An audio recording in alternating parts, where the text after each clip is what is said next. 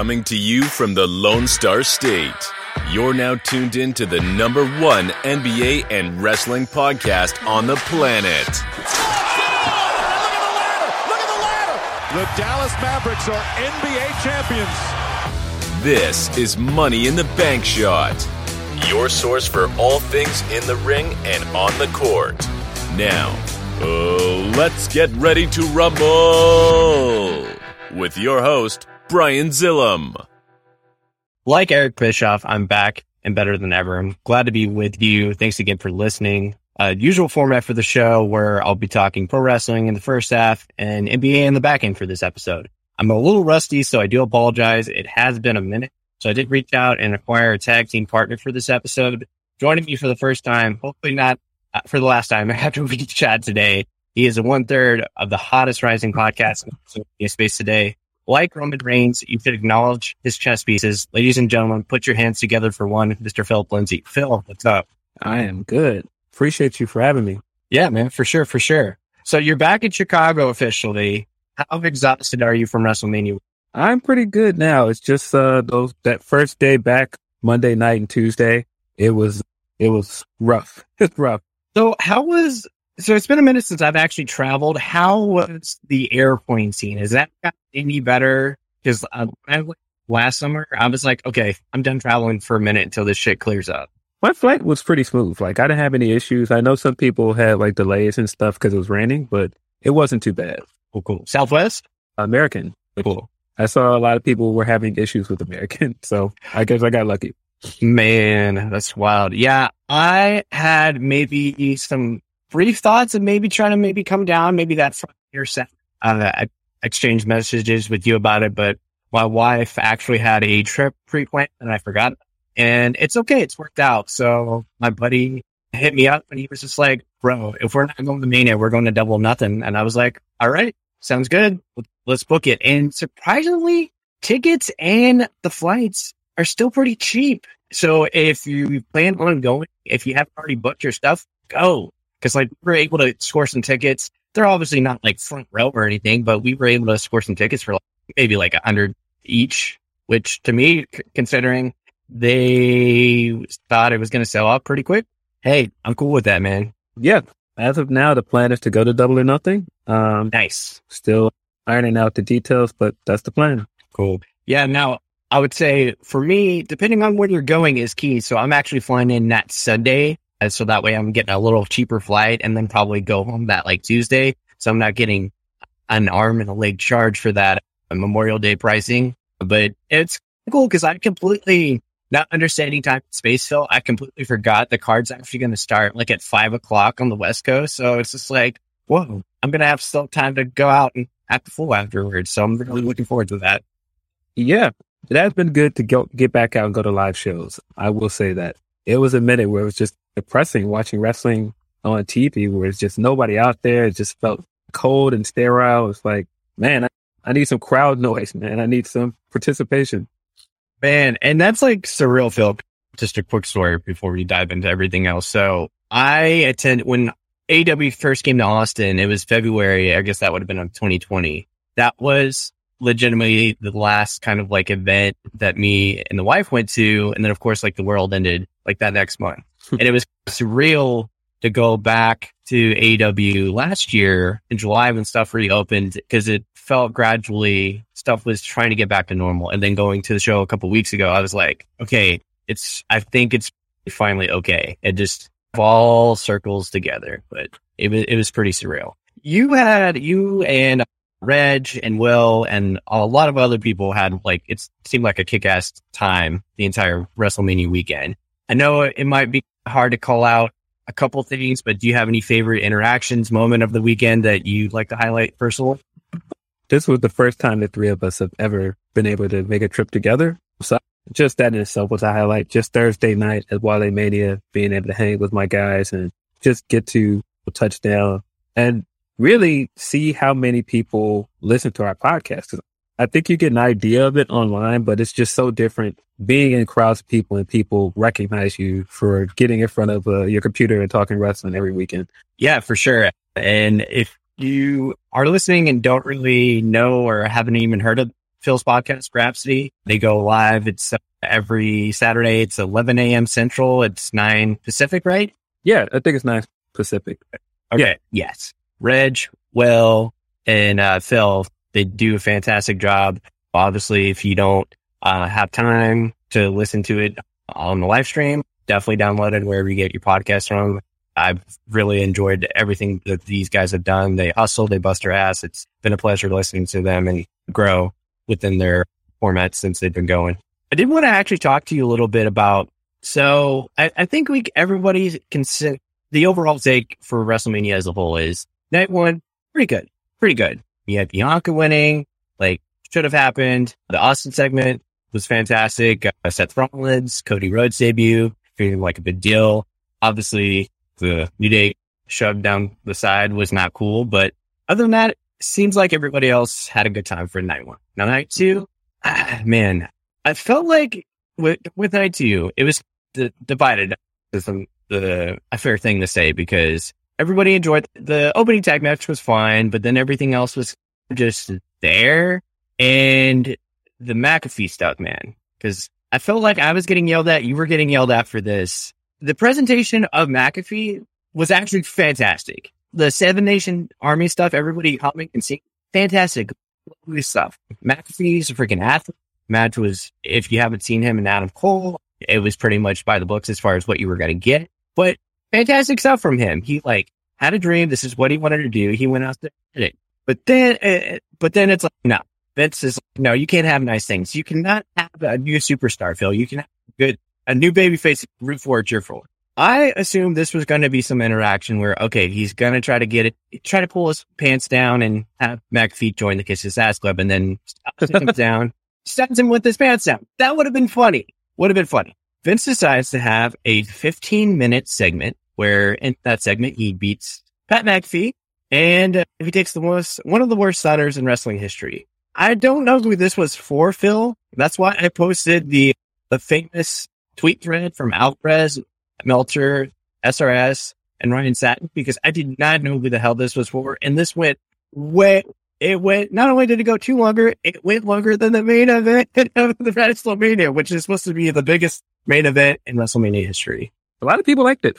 And I knew that people liked it because I didn't hashtag this thing. I just was like, you saw the tweet, I think, where I was just like, guys, that wasn't it. And it was just kind of, that was it. Yeah. And so I had some people that were hitting me with relax, it's fun, or get a sense of humor, loosen up, and all this other stuff. And I was like, hey, if people like it, great. I thought it was bad. I thought that it went on way too long. I thought that it was purely there to stroke Vince's ego, kind of. Yes. And I think them getting the 2 pops out of Austin for this, I get that people in the crowd enjoyed it. And it was a way to get Austin on both cards. Maybe if you didn't go to night 1 and you went to night 2, you got to see Austin. That's good. But I feel like you could have gotten there without doing an entire McMahon match after. Yes. And I felt like the match wasn't good enough to justify doing all of that. And then because of the payoff of it, the stunner was bad. Like the whole thing, I felt like it just went on for too long. And I feel like this is prime example of some of the things I don't enjoy about WrestleMania season, where the company cares more about trying to, how do I put this? They care more about trying to pander to casual fans that were like, hey, look at the Attitude Era. That was my favorite era of wrestling. So here's some more things for me to pop for. And for me, I'm just over that. I feel like A, the Attitude Era is kind of, and then B, I just feel like I was there for that. It's just time to move on. I don't mind seeing some things again, but it's just time. It's time to move on from the Attitude Era. And I felt like it was very telling that the Cody stuff from the night before was more interesting, in my opinion, than any of that stuff. It was more interesting than any of the stuff that was like, hey, here's a nostalgia pop. And I don't know if you remember, because I said this in the Bleacher Report article yesterday, but Cody did that great promo for his feud with Dustin, and he was saying, I despise the idea of the Attitude Era. I want to kill the Attitude Era. So I thought it was very telling that he actually brought in 2.8 million views on a YouTube clip of his entrance, and he eclipsed any of the Austin stuff. And not to say the Austin stuff was bad too, but I did think it was telling that I feel like there's a sect of wrestling fans that are ready for something new. Yeah, and that's that entire segment as a whole kind of that pretty much shows you what Vince, I guess, in WWE is now. You give us something cool. The Seven Nation Army thing, they probably had to pay a lot of money for that. Like a ton of money. And you just like, no. Just, you actually gave us something organic and cool. And you were just like, no, we're going to just vomit on it. So appreciate that. And shout out to poor Pat McAfee taking those freaking lariats from Kermit the Frog, man, like awful stuff. I feel so bad for McAfee. He kind of made it up for his beer drinking, like gift. They put in for that, but awful stuff. And then to have freaking the Vince stroke his ego and go longer than Roman and Brock together, just really dumb. Didn't really care for it. That was the flattest finish, like a very bye-to-bye match that they put together. You get the barricade spot. Like, they need to go. I want to challenge them to go like 90 days without a barricade spot or a ladder match. I don't think they can do it. Like, I'm over basically them doing ladder matches and barricade spot. It's just, it's not cool. If you go maybe 6 months without doing it, I might be like, oh, you're doing it on Raw and SmackDown pretty much every other week. It's just there. It's a clothesline spot to me at this point. Stop doing it. But yeah, let's, I know I kind of rambled off there a little bit. Let's go back a little bit and talk about the Codyverse stuff. I'm with you.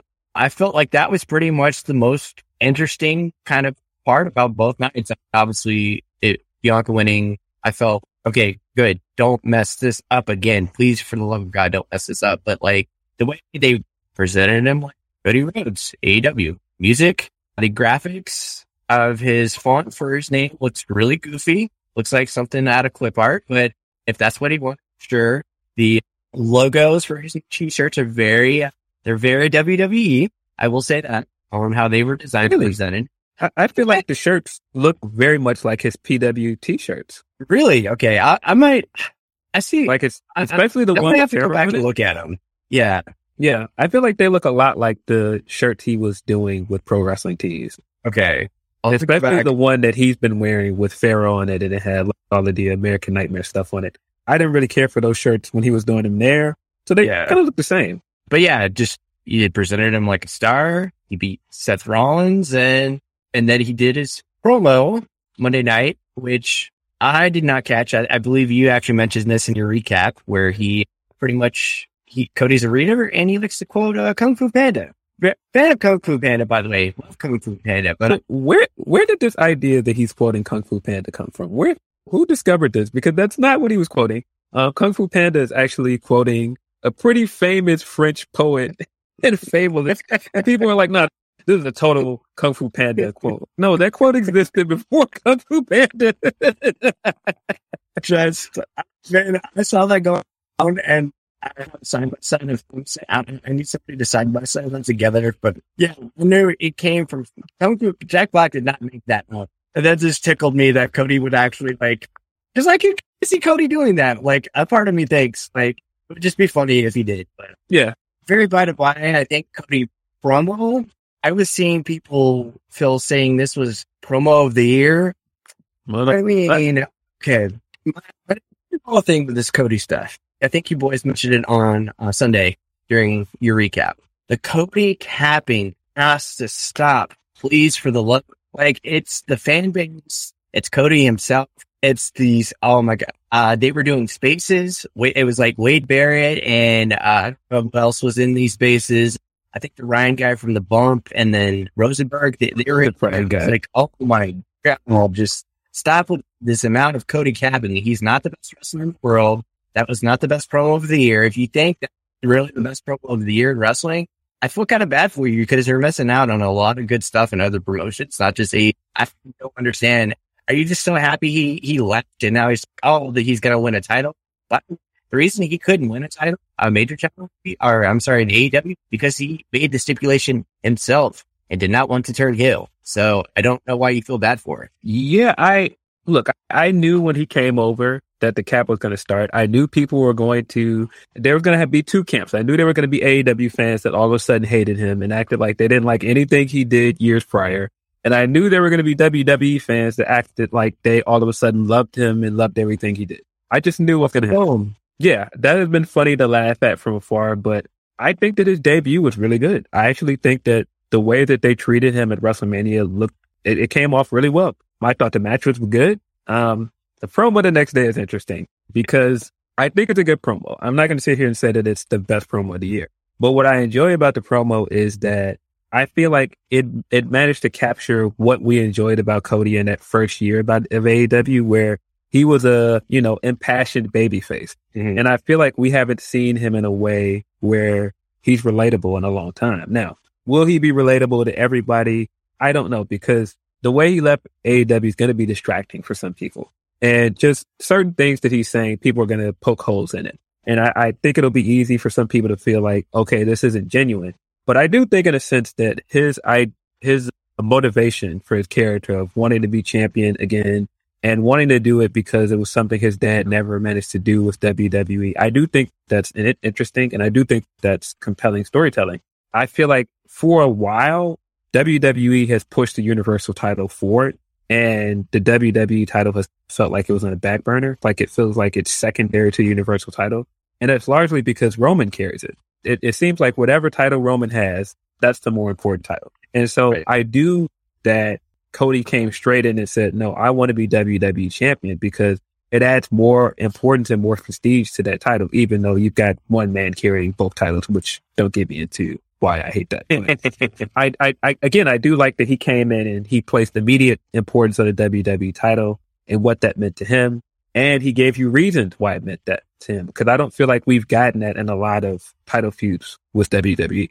No, I actually agree everything that you said, Phil. I do worry about, so if he tries to deliver that type of promo every week, I wonder how that's going to have an effect on this WWE audience, because they're going to go crazy for him for the first couple of weeks. But if he tries to get a little bit too, say cute, but if he tries to go, if it's too complicated, because he said, I've gone off the rails sometimes on the promos. Like if he tries to deliver an Anthony Ogogo type promo one day, how is that going to be received? Like within their type of audience, they may just yay boo. They don't usually sit there quiet. They may say something, but I do wonder if organically, if the audience are just, Roman Reigns is cooler than this guy.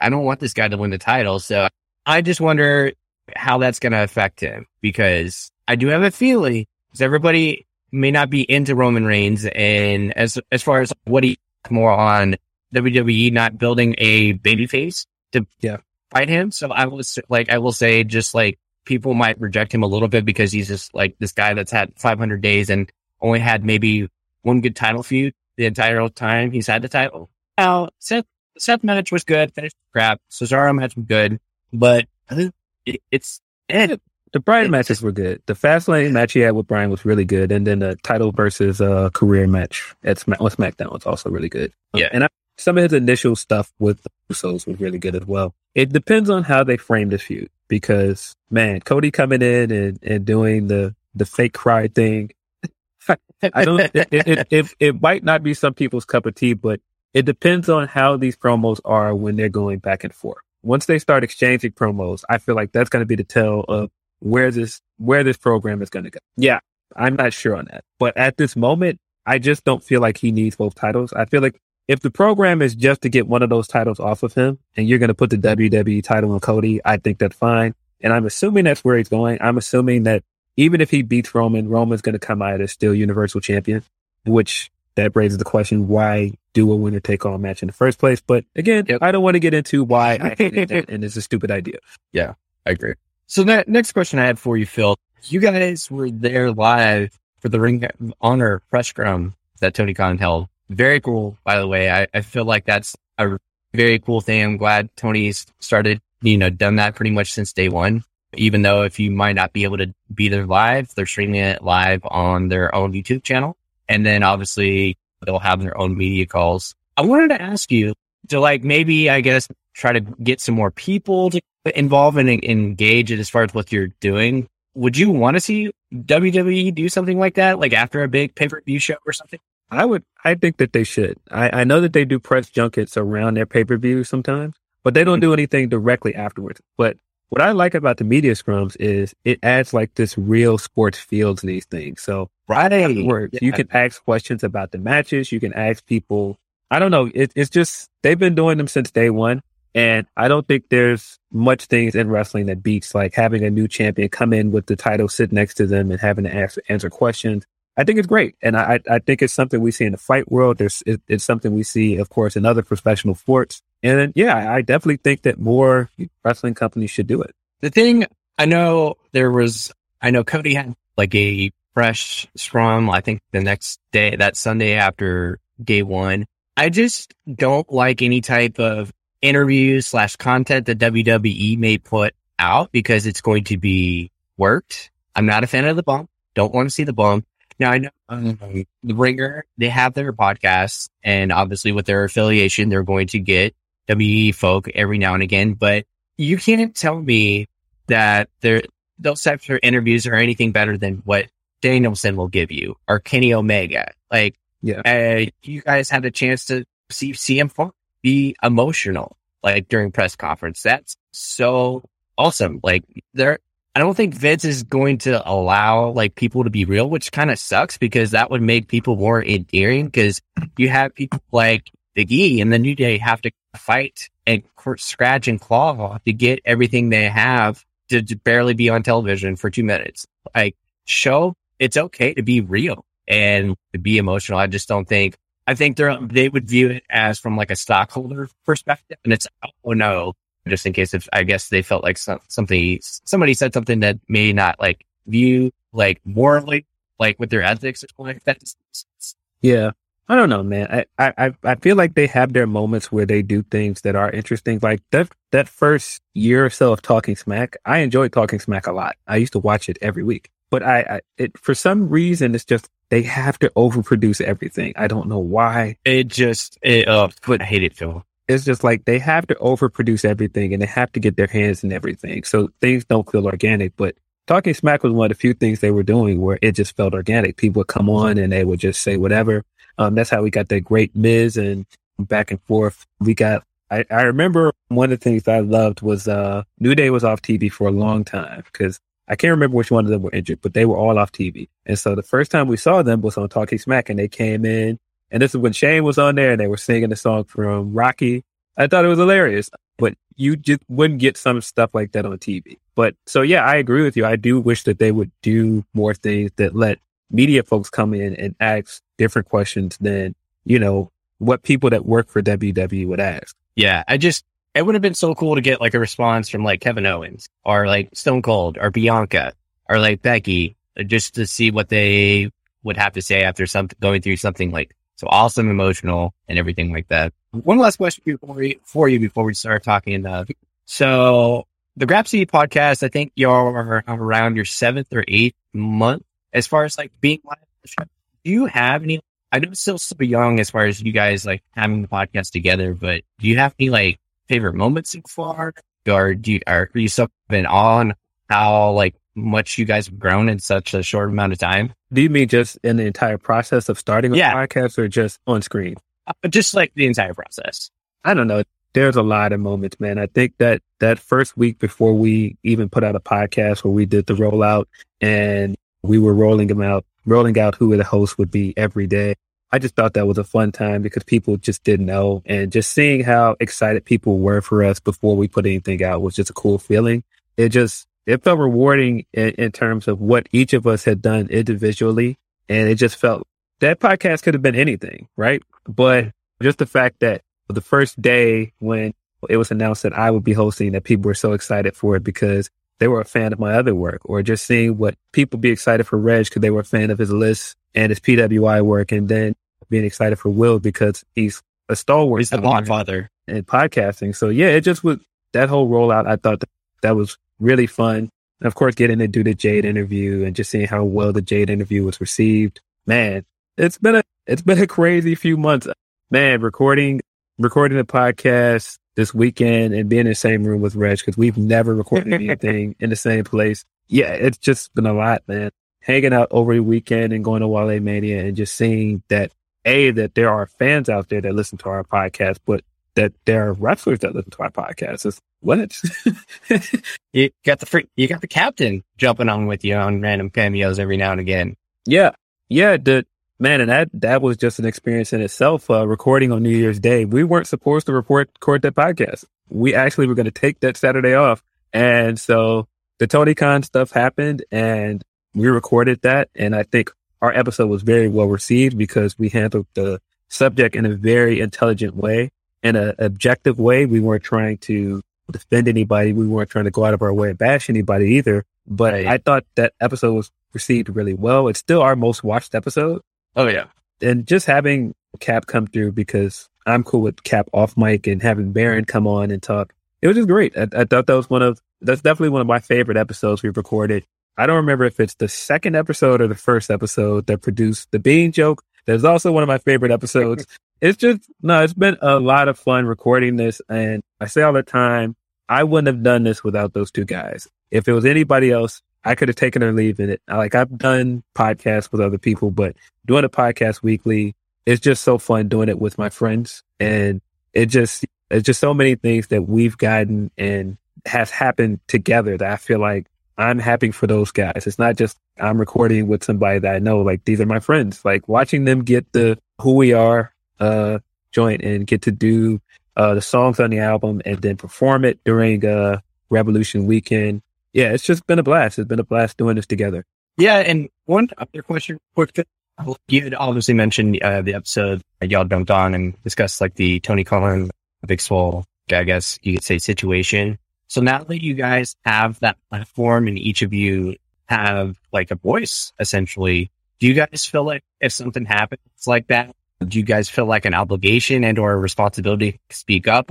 Because, hey, I'm just random white guy, so I feel like I can't really say anything. And I would like to say personally, I'll be honest with you, like before like y'all came out, I wasn't really familiar with all these different content creators that had their own podcasts and had so many different like websites that they write for. And that was like, I don't think that like, me not searching for it, it just wasn't very visible for me. So I was really familiar with your work. So I would like to appreciate like what you guys do, because those type of conversations are not like easy to have. And it's not easy to be like in the middle and actually have a good conversation where you're not just like with your pitchforks. It's like super difficult. And I know that wasn't like an easy day for you, but I certainly appreciate like everything you do, because I'm a stepfather of 3 Black children. So I need to be aware and be an open-minded person just about everything, just because like, although I can imagine like what like somebody might be going through, I really need to like just shut up and listen and like, understand what somebody could be going through, you know? Yeah, there are definitely things where sometimes something happens and people are tweeting like, oh, the Graps guys got to talk about this, or I hope you guys are going to be discussing this on your podcast. I wouldn't say that we feel obligated to cover things, just at least from my point of view. I want to cover things when I feel like we have a constructive way of covering it, and that if we have a way of talking about it in an interesting way, I don't want to ever just cover anything for the sake of covering it. I just don't feel like that makes for good content. And that's why our podcast is formatted the way it is. From day one, we have all said we're not doing a recap podcast. If we have to talk about every show every week, and we have to talk about every episode of a show that I might not enjoy, or a show that Will might not enjoy, or a show that Reg might not enjoy, I feel like that's going to be a miserable listening experience. You can go anywhere and listen to anyone talk about just Raw and SmackDown, or just AEW, or whatever else. I feel like we should be talking about things when there is something that we want to talk about. And as far as just visibility, I do think that's a big part of the reason why we wanted to do this. There are a ton of Black podcasts out there. There are a ton of great podcasters that are doing great things. But I do feel like there was a void at big wrestling sites where you don't see something like the 3 of us at Wrestling Observer. You didn't see that at Fightful before we got there. You didn't see it at Wrestling Inc. You didn't see it anywhere. And I do feel like a big part of the reason why people have latched on to what we've done is because we brought our podcast to a big outlet and we did it in a big way. And that's not to say that I feel like our podcast is better than anybody else's, or that people should listen to our podcast and nobody else's, but I do feel like that's a part of the reason why people have latched on to us. And I say all the time, we're not the Black wrestling podcast. There are so many great Black podcasters out there, man. There are so many people doing cool things. And I wish that there was more exposure for those people. So every time I can get a chance, I always try to promote those guys, or I try to have people from other podcasts on our site, on our podcast. Yeah. Shout out to up and coming Jay Shell and Public Enemy. Just folks I've started gradually discovering. Doc. Shout out to Doc. Doc is great. But yeah, couldn't have said a better, Phil. All right, let's talk. You ready to talk some hoops? Like, how excited have you been for like the NBA season? Obviously, and the Bulls are, man. So I feel so bad for the Bulls in general, Phil, because they've had been down. They're just like, oh, we're gonna have an injury, but then we're gonna like really be good, and then injury. Somebody will come back, injury again, and now the news with Lonzo being shut down the rest of the week, or not week, I'm sorry, like year, just like absolutely sucks because I think they have been so fun to watch, and I would like to personally put out my own chess piece because during the off season, people were telling me actively DeMar DeRozan was washed. No, he was not washed, and I would actively pitch to Mark Stein actively in his weekly green rooms that I wanted him to sign the Dallas Mavericks to sign DeMar DeRozan, and he was just like, I don't know, he just doesn't shoot threes.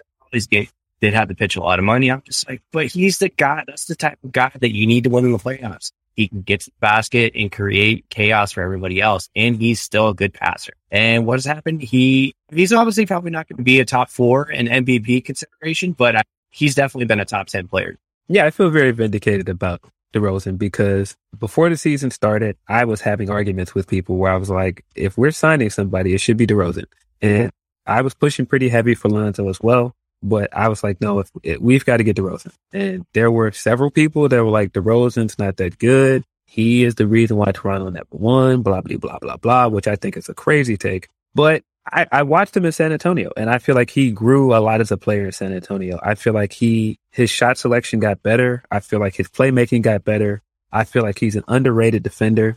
And so I was like, if we can get him, we can get him. And I think he has showed up fantastically for the Bulls. I think he was absolutely the best signing we made over the offseason. And then like he was first, and then you could probably put 2A and 2B with freaking Caruso and Lonzo Ball because killing it, absolutely killing it. And Patrick Williams finally came back. That's good. Their front office very savvy as far as what they were able to do. Now, I wasn't the biggest fan of the Vooch trade. I was like, man, I don't know about this. This seems like a lot. But then when everybody was, I just felt like it was a lot. I've always liked Vooch as a player. Like I thought, I liked him in Orlando. I liked him in Philadelphia. I liked him in college. I was like, okay. And obviously him and Kristaps Porzingis have the same age. And so I thought maybe there was a chance he could one day to come to Dallas. But no, it's not. Like at the time, I was like, man, that seems like a lot to get. They obviously took the time they wanted to do something drastic, but they also wanted to evaluate for a minute, appreciate, because everybody wants to just blow everything up, but you need to you can do one big thing, but they want to chill for a little bit and decide, okay, are these players actually going to fit together? And then you decide, okay, let's sign this player, let's trade this player, let's get this young guy. And obviously, it sucks that they're on the wrong end of the momentum going into the playoffs right now. Just lost to Milwaukee last night, so that kind of sucks. But I still, if I'm like whoever ends up like the 4 or 5, I don't want to play Chicago. I don't want to play Chicago in the first round. Yeah, they're in 6 right now. I'm assuming they're going to stay at 6. I don't think they're going to move up, which doesn't bode well for them because if you got to play the 3rd seed, you're looking at Milwaukee. I don't think they're beating Milwaukee in the first round. And it kind of sucks. That's where their season could end because I think they've played so much better than a first round exit. I don't think that's indicative of how good this team has been all year. But yeah, it just injuries really hurt us. I think if they hadn't have had to deal with so many injuries early, I think they could have easily landed that 4th or 5th spot and they could have been looking at a push to the second round. Just unfortunate, but we're going to see what happens next year, which next year I don't know. It's up in the air. I think they could easily be just as good, but it all depends on what we're going to do with Zach, because it sounds like Zach is going to be pushing for a contract, and I don't know. I don't know what to make of that. I could easily see him leaving. Yeah. See, somebody's going to end up giving him a bag. I don't know who. I don't know if that's like a destination I had to go back and see who actually has money available. I think like Charlotte, I think like New York, like OKC, Miami. I think like those are the teams out there. So it just depends on what they could do. Obviously, I think at the end of the day, Chicago could offer him the most money. It's just, do they want to commit? Do they feel like he's been consistent enough to do that? Do they feel like, hey, this is why we signed Caruso and Ball, like to leverage other things they could do? I don't know. We'll see. The only potential salty thing that come from a Milwaukee-Chicago matchup, Phil, you could have the rematch of Caruso, Grayson Allen, because, Caruso's got to get, you got to get him back, man. He broke the man's hand and he was out for 2 months. Yeah, I feel like Portis is going to play up for their series too, because Portis was here and Portis got to run up to the sunset and get him a championship after he left here. Yeah, and look, that could end up being a decent series, but I just don't think they have enough right now to beat Milwaukee. Yeah, because especially everybody right now, I think if their like spots are sealed and signed and delivered, they're like in cruise control right now. Like, I didn't get too high when the Mavericks beat Milwaukee on Sunday. I'm just like, it's a nice win, but it's not really going to change the world or how they're going to play in the playoff series versus whoever. So I wouldn't get really too high or lows like in the next 2 weeks because it's a time. Now, the play-in tournament, ooh, man, that is going to be fun on both sides. I cannot wait, and I'm really happy the Lakers are eliminated from playoff contention. What a beautiful disaster that's been, Phil. Listen, as a longtime Bron hater, I can't say that just last night knowing that the Bulls clinched and that they were eliminated the same night. It's a pretty good feeling. Watching the Lakers implode this year has been a tremendous feeling. I know that I follow a lot of people that are Lakers fans. I have friends that are Lakers fans. Sorry, guys. I loved it. I loved every second of it. I just enjoy watching them lose, man. It's something about the way people hype this guy up every year, and just watching him lose in disastrous fashion has been incredibly fun to watch. Yeah, and all the amounts of people, Phil, like I don't know how many people you read or people voiced, the Westbrook thing work. The team just got really old. All the star players actively wanted to come back for you for cheap. You didn't re-sign him, and he went your cock. And their defense is just, and then Davis being out, I will say, ultimately at the end of the day, he got their one. Now, the expectation over there is it's not reasonable. They got their one bubble. They should be happy about that. I don't know if I would be planting my flag for a bubble NBA trophy, but I got their one. Ultimately, I don't think I would have traded. Like, I'm still a big fan of Brandon Ingram. I think he's really good. Now, I know ultimately him and LeBron were not going to work together because they both need the ball. And I was like, no, that's not going to work. I see if Davis is actually remotely healthy, it's fine. And they got their one, but it's a beautiful disaster. And they're about to can their coach. And I don't know what they do. It's wild because I think, okay, yeah, you want to trade Westbrook for John Wall? Cool. All right. And then what would you do? Anthony Davis? Oh, okay. For what? Because right now you're going to get I don't think you're going to get 75 cents on the dollar, but you might get 50 because teams are going to be like, whoa, like you can't stay healthy, man. We're not going to give you a whole lot. So the funny thing in all of this is that I've been saying since Miami that LeBron goes to teams and he makes this toxic ecosystem there, and then he leaves the organization there to fix it. He's done this 3 times. He went to Miami. I feel like Miami was worse when he left, and people always go it's worse because they lost the best player in the world. No, he left them with a bunch of bad contracts, and he left them with a situation where they couldn't get rid of him. It's the same thing with Cleveland. You left them with that terrible Tristan Thompson contract that they couldn't get rid of. You were stuck with Kevin Love. You lost Kyrie. Yeah, and Cleveland's now getting back to a better spot. But look at the Lakers. Before he got there, the Lakers were up and coming. You said Ingram. They had Randall. They had Clarkson. They had Ball. They had Kuzma. They had at least Larry Nash Jr. They had at least 7 good players that they could build around. And all these guys have gone somewhere else and played better. Clarkson was just 6th man of the year.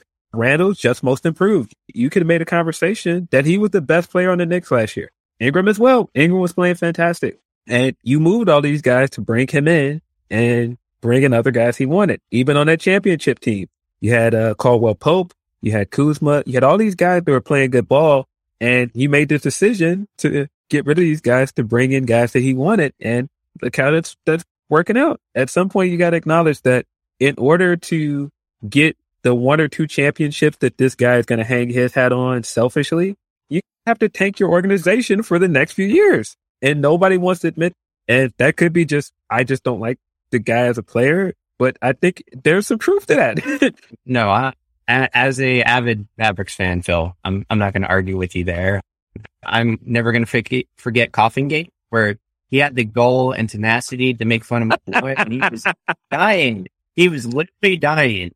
And Jason Terry was like, "Oh no, man, we got you." They decided to put the Dirk on their back, and they were just like, "No, homie, we got you, big fella." So you got LeBron James getting schooled by barely 6'1" Jason Terry, just like out breaking his ankles, just lovely, terrific stuff. And by the way, they could have absolutely killed and just buried the Mavericks probably in 4, but you also blew a 20-point lead in the fourth quarter or whatever it was. And Dirk was like, no, we got. The funniest thing is, because if you go back, after they were up by 16 or 18 in the fourth, and Jason Terry and I think it was like Sean Merritt, they were just like, bro, you can't go out like this. They were like, nah. No, Jason Terry had gone a long way of getting the championship tattooed on his arm. It was win or go home. You could not go home without that title. That was definitely Jason Terry doing a Denzel gif. I'm leaving here with something. I'm not leaving here without that ring. And so, man, I do feel like that was one of my favorite championship wins, because I'm not a Dallas fan, but I kept telling people that year, watching them in the playoffs, because that was that year that they just completely annihilated the Lakers. And no Caron Butler, one of their best scoring options. Like he was Alfred. Yeah. Caron Butler. Yeah, but I remember they completely annihilated the Lakers that year. And after that series, I was like, they're going to win. They're going to win it all. And I had a guy that I worked with at the time where he was like, no. And he actually bet me on the first game, because he was saying they were going to sweep Dallas. And I said, oh no, they're winning this series. Not only are they going to win this series, they're definitely not getting swept. And I actually won money on that first game, but after that, he was like, they're not going to win the series. I said, I don't think you've been watching Dallas all year. Dallas is not going to lose the series, man. They're just too deep, man. We had, Deshaun that year was just, How does my Dirk taste? Just awesome. That was a great one.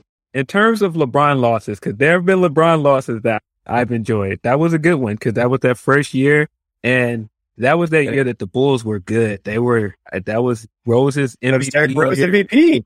And I hated the way we lost to him. I just hated it. I hated him doing things like coming on our court and flopping and winking in the camera. And so watching him lose in the finals, I enjoyed every second of it. The only loss in the finals I enjoyed more was that second loss to the Spurs, when the Spurs just mopped the floor with him. I loved it. Yeah, that's when Kawhi was just like, nah. We gotta, because didn't they sweep them? Am I crazy? No, it was a 5-game series, I thought. Okay. 5 or 6. Gentleman sweep, let's say. I think it was 5. Okay. Yeah, because the only time he's been swept is he got swept by the Spurs when he was in Cleveland, and then he got swept by the Warriors. Wasn't that also the same series LeBron was trying to get in a wheelchair because he thought he was like overheated because the AC went out for a minute? I was like, Crampsgate, yeah. It's very Paul Piercy. But yeah, no, I'm with you, but I'm still going to hold the Mavs number one, because that was the first year, not 1, not 2, not 3, not 4, not 5.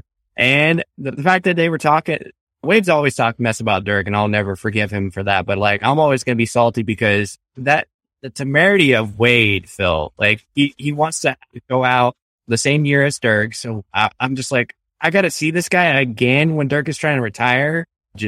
And he's trying to do this big thing, like a goodbye tribute video and blah, blah, blah. And now I will say, Wade, I think as I'm trying to get him outside of basketball, I think I like him more outside of the NBA as like a person, but as a player, just hate. Oh my God, just hate his guts. Oh, I could not stand Wade during those Miami years with LeBron. I could not stand him. And when they broke up that team finally, and he was there for that last run, and I don't know if you remember, he came to the Bulls that year, And I had a lot of people calling me a hater because I was like, I don't want him here. And people were like, oh, they're going to be better with him. I was like, no, they're not. He's done. And so I'll never forget that first year. And again, this was after Rose had left. I was a huge Derek fan. I don't know if you're not a Bulls fan, but it was just something special about Derek used to come out and they get on commentary and go, and from Chicago, Derek Rose. And he'd come out and it was a special time as a fan of the Bulls, as someone that lives in Chicago. And so I'll never forget Wade coming here that first year and they tried to do the and Chicago for him. And I was like, how dare you? How dare you try to do this for this guy that beat us in the Eastern Conference Finals? This guy that wanted nothing to do with us until he could come here for a check. No, you say from South Beach for that guy. I don't care if he's from Chicago. Yes. Oh my God. Just, oh man. Yeah. At the time, I used the Harry Potter reference because it was like coming in and seeing Snape standing in a Dumbledore squad. Like, how dare you? How dare you stand where he stood? How dare you? Get out of here. Man, not only that, Phil, in the 05-06 finals, he still thinks he deserved every one of those foul calls he got in that series versus Dallas. And I didn't hate Wade then. I thought that he had a great year that year. He did get a lot of bad calls in that series. So many foul calls. I see him in my dreams, Phil. So many. I will say at the end of the day, Dallas dead the rights, and they didn't close the deal, man. And so sad that we didn't get a Jerry Stackhouse ring. Heath Van Horn was on that squad too. Could have got him. Yeah. Josh Howard, Marquise Date, Devin Harris could have got them rings. It just didn't happen, man. Did not happen. Well, I'll be honest. I'll do well. My regret from afar, as not a fan of Dallas, but just a fan of Dirk. I just always hated that Dirk and Nash didn't win a title together because I just felt like they were just such a good duo, and they were just one of those teams. Like those years where it was them and Van Exel, like those were some great teams, man. No, in my veins, see, because when my sports eyes started to be open, and I was self-aware, like Cowboys were bad, like very bad in the 90s. So I was like, and obviously the Mavericks were terrible too. So I was like, this basketball team nobody really cares about. And then of course they went through their transition period with Kidd, and then eventually they got Finley. Michael Finley, Chicago native, was my guy, man. Finley was the man. Oh, man. Like, Fenton got me through some hard times. The Mavericks were really bad, but I always remember the Mavericks did beat Michael Jordan that last year they won the title on the Bulls. It was like one of their few losses. I was like, it's one of the ones you always remember and cherish that. But yeah, there were some dark times, but once they actually started pairing everybody together, Phil, it was so fun. Like Nick Van Exel, I still feel like he's one of my favorite players. He's definitely on my like top 5, top 6 list just because he was a microwave. He could light it up. And I was so intrigued about the way he would shoot a free throw. It was so fascinating. I was like, how does that help you? Cause you're further away, but he didn't. And cause last summer I went back and watched like Dirk's first playoff series where they basically said bye-bye to Karl Malone and John Stockton. Oh man, that was like so fun. Cause like people always they have this opinion of Dirk, like he was never athletic. Oh buddy, you need to go back and watch some early Dirk because he could go to the basket and folks they didn't know what to do with it. And that's why Dirk did really, he had a jump, but he wasn't as wet as he was like Clinton was essential and MVP. Yeah. No, I was a big fan of that team with him and I can't remember but I always think Van Exel because Van Exel used to come off the bench and just light it up, man. Yeah. But yeah, that team with Nash and Dirk, they had a deep squad that year. Yep. It was one of my favorites. All right, Phil, let's get out of here and talk Showtime. Man, I feel like, I don't know if the Last Dance, like, inspired this. It sounded like they were filming this 19. So I don't know if, like, the Chicago Bulls, like, Last Dance documentary should get, like, credit, like, for launching this. But, like, in my headcanon, I think it should because it came out first. But, like, what an awesome, like, idea for one in series casting. I was a little John C. Reilly as Jerry Buss. I was like, I don't know, man, but I thought John C. Reilly as Jerry Buss. I love it, Phil. Like, absolutely great stuff. And the guy who actually plays Kareem Abdul-Jabbar, I don't know if you know this or not. This is actually his first acting gig, like, ever in life. Yeah, I think I knew that. Yeah, But no, I think that the winning times is based off of the book, the Showtime book that came out. Jeff Pearlman, I think that's who wrote it. But I think that's where the most of the idea and the concept behind the show came from. But yeah, I agree. The casting has been great. I think Riley has been fantastic. I really liked the last episode that focused heavily on Kareem. I thought that was one of the best episodes so far. Just blew my mind because I feel like I just was like dummy. Like you should be. I think it's been so long because you don't really take that history lesson. I don't think you don't really see a lot of like content nowadays about Kareem. Like I really don't. And it's a shame. And it's holy crap. I could almost watch 2 hours on this because this is so just like so interesting, man. Interesting, educational, and it's just like I almost had to go back and like I knew this, but then I guess a part of me just forgot about it. Jesus, like the stuff he went through and like overcame, and the way he evaluated like life and basketball, just oh my god, just great stuff portraying from that actor. I think I forget his name, but it's funny because I'm not funny, but he's actually like a doctor in real life, believe it or not. Yeah. Yep. Yeah. I think the other good thing that they've done so far is they've taken each main character of the show and they've given them kind of their own episode.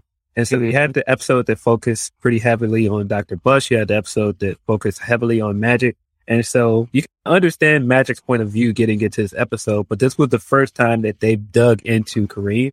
And I just think they did a really good job. I mean, that whole sequence where he's driving up the street and they're playing the Gil Scott record, Pieces of a Man, just such a beautifully shot and just so well executed. I think the way they dove into like his household and just his back and forth with his father and his idea to convert to the Nation of Islam, it's all of it is just handled really well. So when him and Magic get into the fight, you can understand both of their point of view. It doesn't feel like they're like you're on Magic's side or you're on Kareem's side. It's easy to see both of their points of view.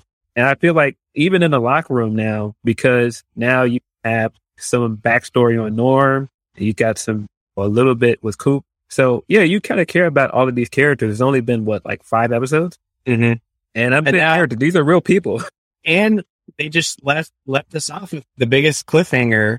I was like, oh my god, like I completely forgot like that happened, and I'm just I can't wait to see Pat Riley's like integration into the story and how they actually portray it.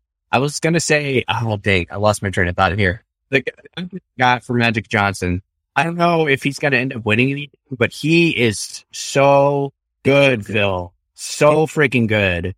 He just has great energy. Every time he's on screen, it just, he embodies what we love about Magic. And I was never a big Lakers fan. My dad was a big Showtime Lakers fan. And that's before my era, but Same.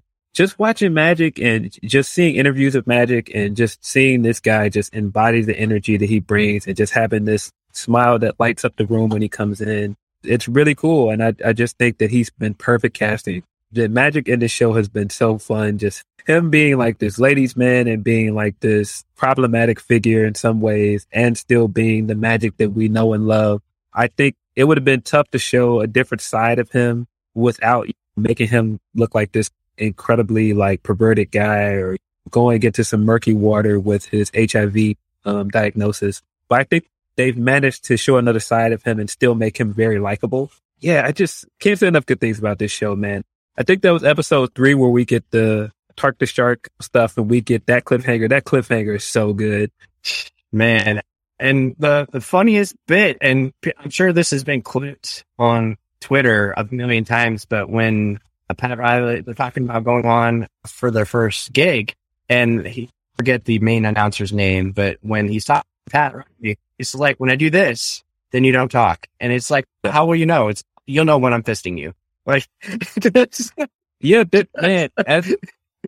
it's just that. And there's so many things as basketball fans that they have put so many Easter eggs in there. If certain things that they've put there, like that might not be stuff for Lakers fans, but the Kobe reference. Reference this week. And then I think that was episode 2 where Magic comes into that party and they introduce him to the guy. And he was Donald Sterling. He's Donald Sterling. And or when they're in the car and they're like, oh, just be like OJ. He's a great role model. There's so many good Easter eggs that they've done throughout the show. It's so good. Yeah, I don't know if I'm just a sucker for just like the 80s basketball or just like the way it's like filmed. Like, I just eat this shit up, Phil. I love it. I don't know, just because this is really good. This is something of our youth. I think it's a little bit of everything for me. So I don't know if you could probably do stuff like this all the time, but if they wanted to try to develop some really like earnest stories, all this stuff, it's like, I'm completely for it. Because apparently there's a really good Warriors book out there. I think that's more just like analytics, stuff like that. But I don't know if you could really, I think everybody would still watch like a Steph Curry like based kind of series, but I don't know if that's as interesting as this. Or we just did the Bulls. Maybe we could do something about the Pistons and Dennis Rodman.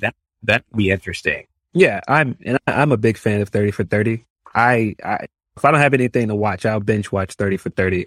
I enjoy this kind of stuff, and I just think that this show was just so well made. Man, I can't say enough good things about it. Like I said, like really well directed, really well cast, a lot of really great acting. I love the theme song, by the way, yes. I don't know if people realize this, but my man Boots that directed why am I drawing a blank on the movie with Lakeith Washington in it. He has Sorry to Bother You. He directed that, and his band did the theme song for the show. Man, that's awesome. Oh shit. Okay, I swear to God, Phil. One last thing, because I didn't even ask you this. NBA Finals. Who's your pick? We'll get out of here. Who is my pick? Right now, it's feeling like we might get a rematch. It's feeling like we might get Bucks Suns again. Yeah, that's what I'm leaning towards too. Like a dark horse. I think people need to start respecting some respect on the Memphis Grizzlies, man. Like they are real, because I've gotten to know a lot of folks that cover the Grizzlies, right? And they are just a fun team. And the thing that's scary is when you've got this talented young team and they don't know any better, and they're just like, we're gonna just play. We're not scared. And the fact that they can win games and run people off the court without 3 or 4 of their primary starters, I'm just like, okay, right. I see Desmond Bain, who should be a Dallas Maverick, but I'm not going to hold the organization to that because they should have drafted Desmond Bain. But no, I think they're like my dark horse.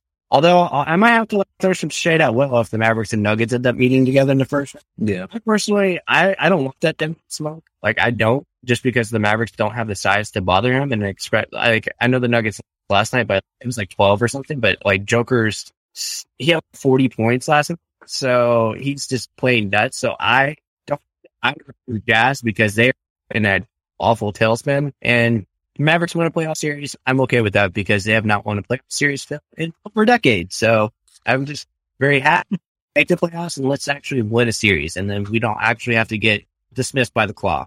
Although, Phil, did you see the Claw? He's shooting. The Claw's shooting again. And I think he's going to come back for the playoffs, but that could be fun. The Clippers are a scary team.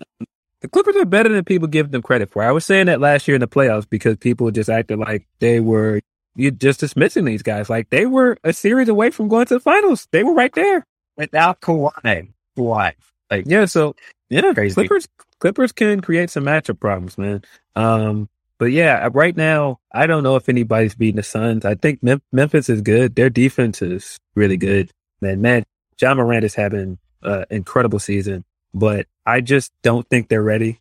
I just feel like the playoffs is going to expose their inexperience, and I could be wrong, but that's just what I'm guessing ahead of the playoffs. And I can't wait. We're less than 2 weeks away, and they got the play-in tournament just around the corner. So much fun stuff, but I can't thank you for your time. It's been awesome. Please plug anything that you want to plug so folks can obviously follow you, podcast, all your writing.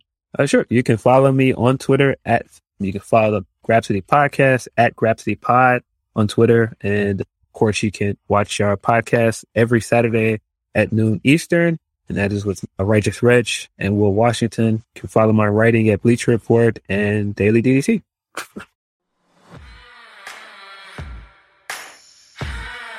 Thanks for hanging around for another episode of Money in the Bank Shot.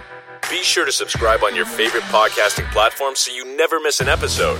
For more information or to connect with Brian, Check us out on Twitter at MITBSPod. We'll see you next time.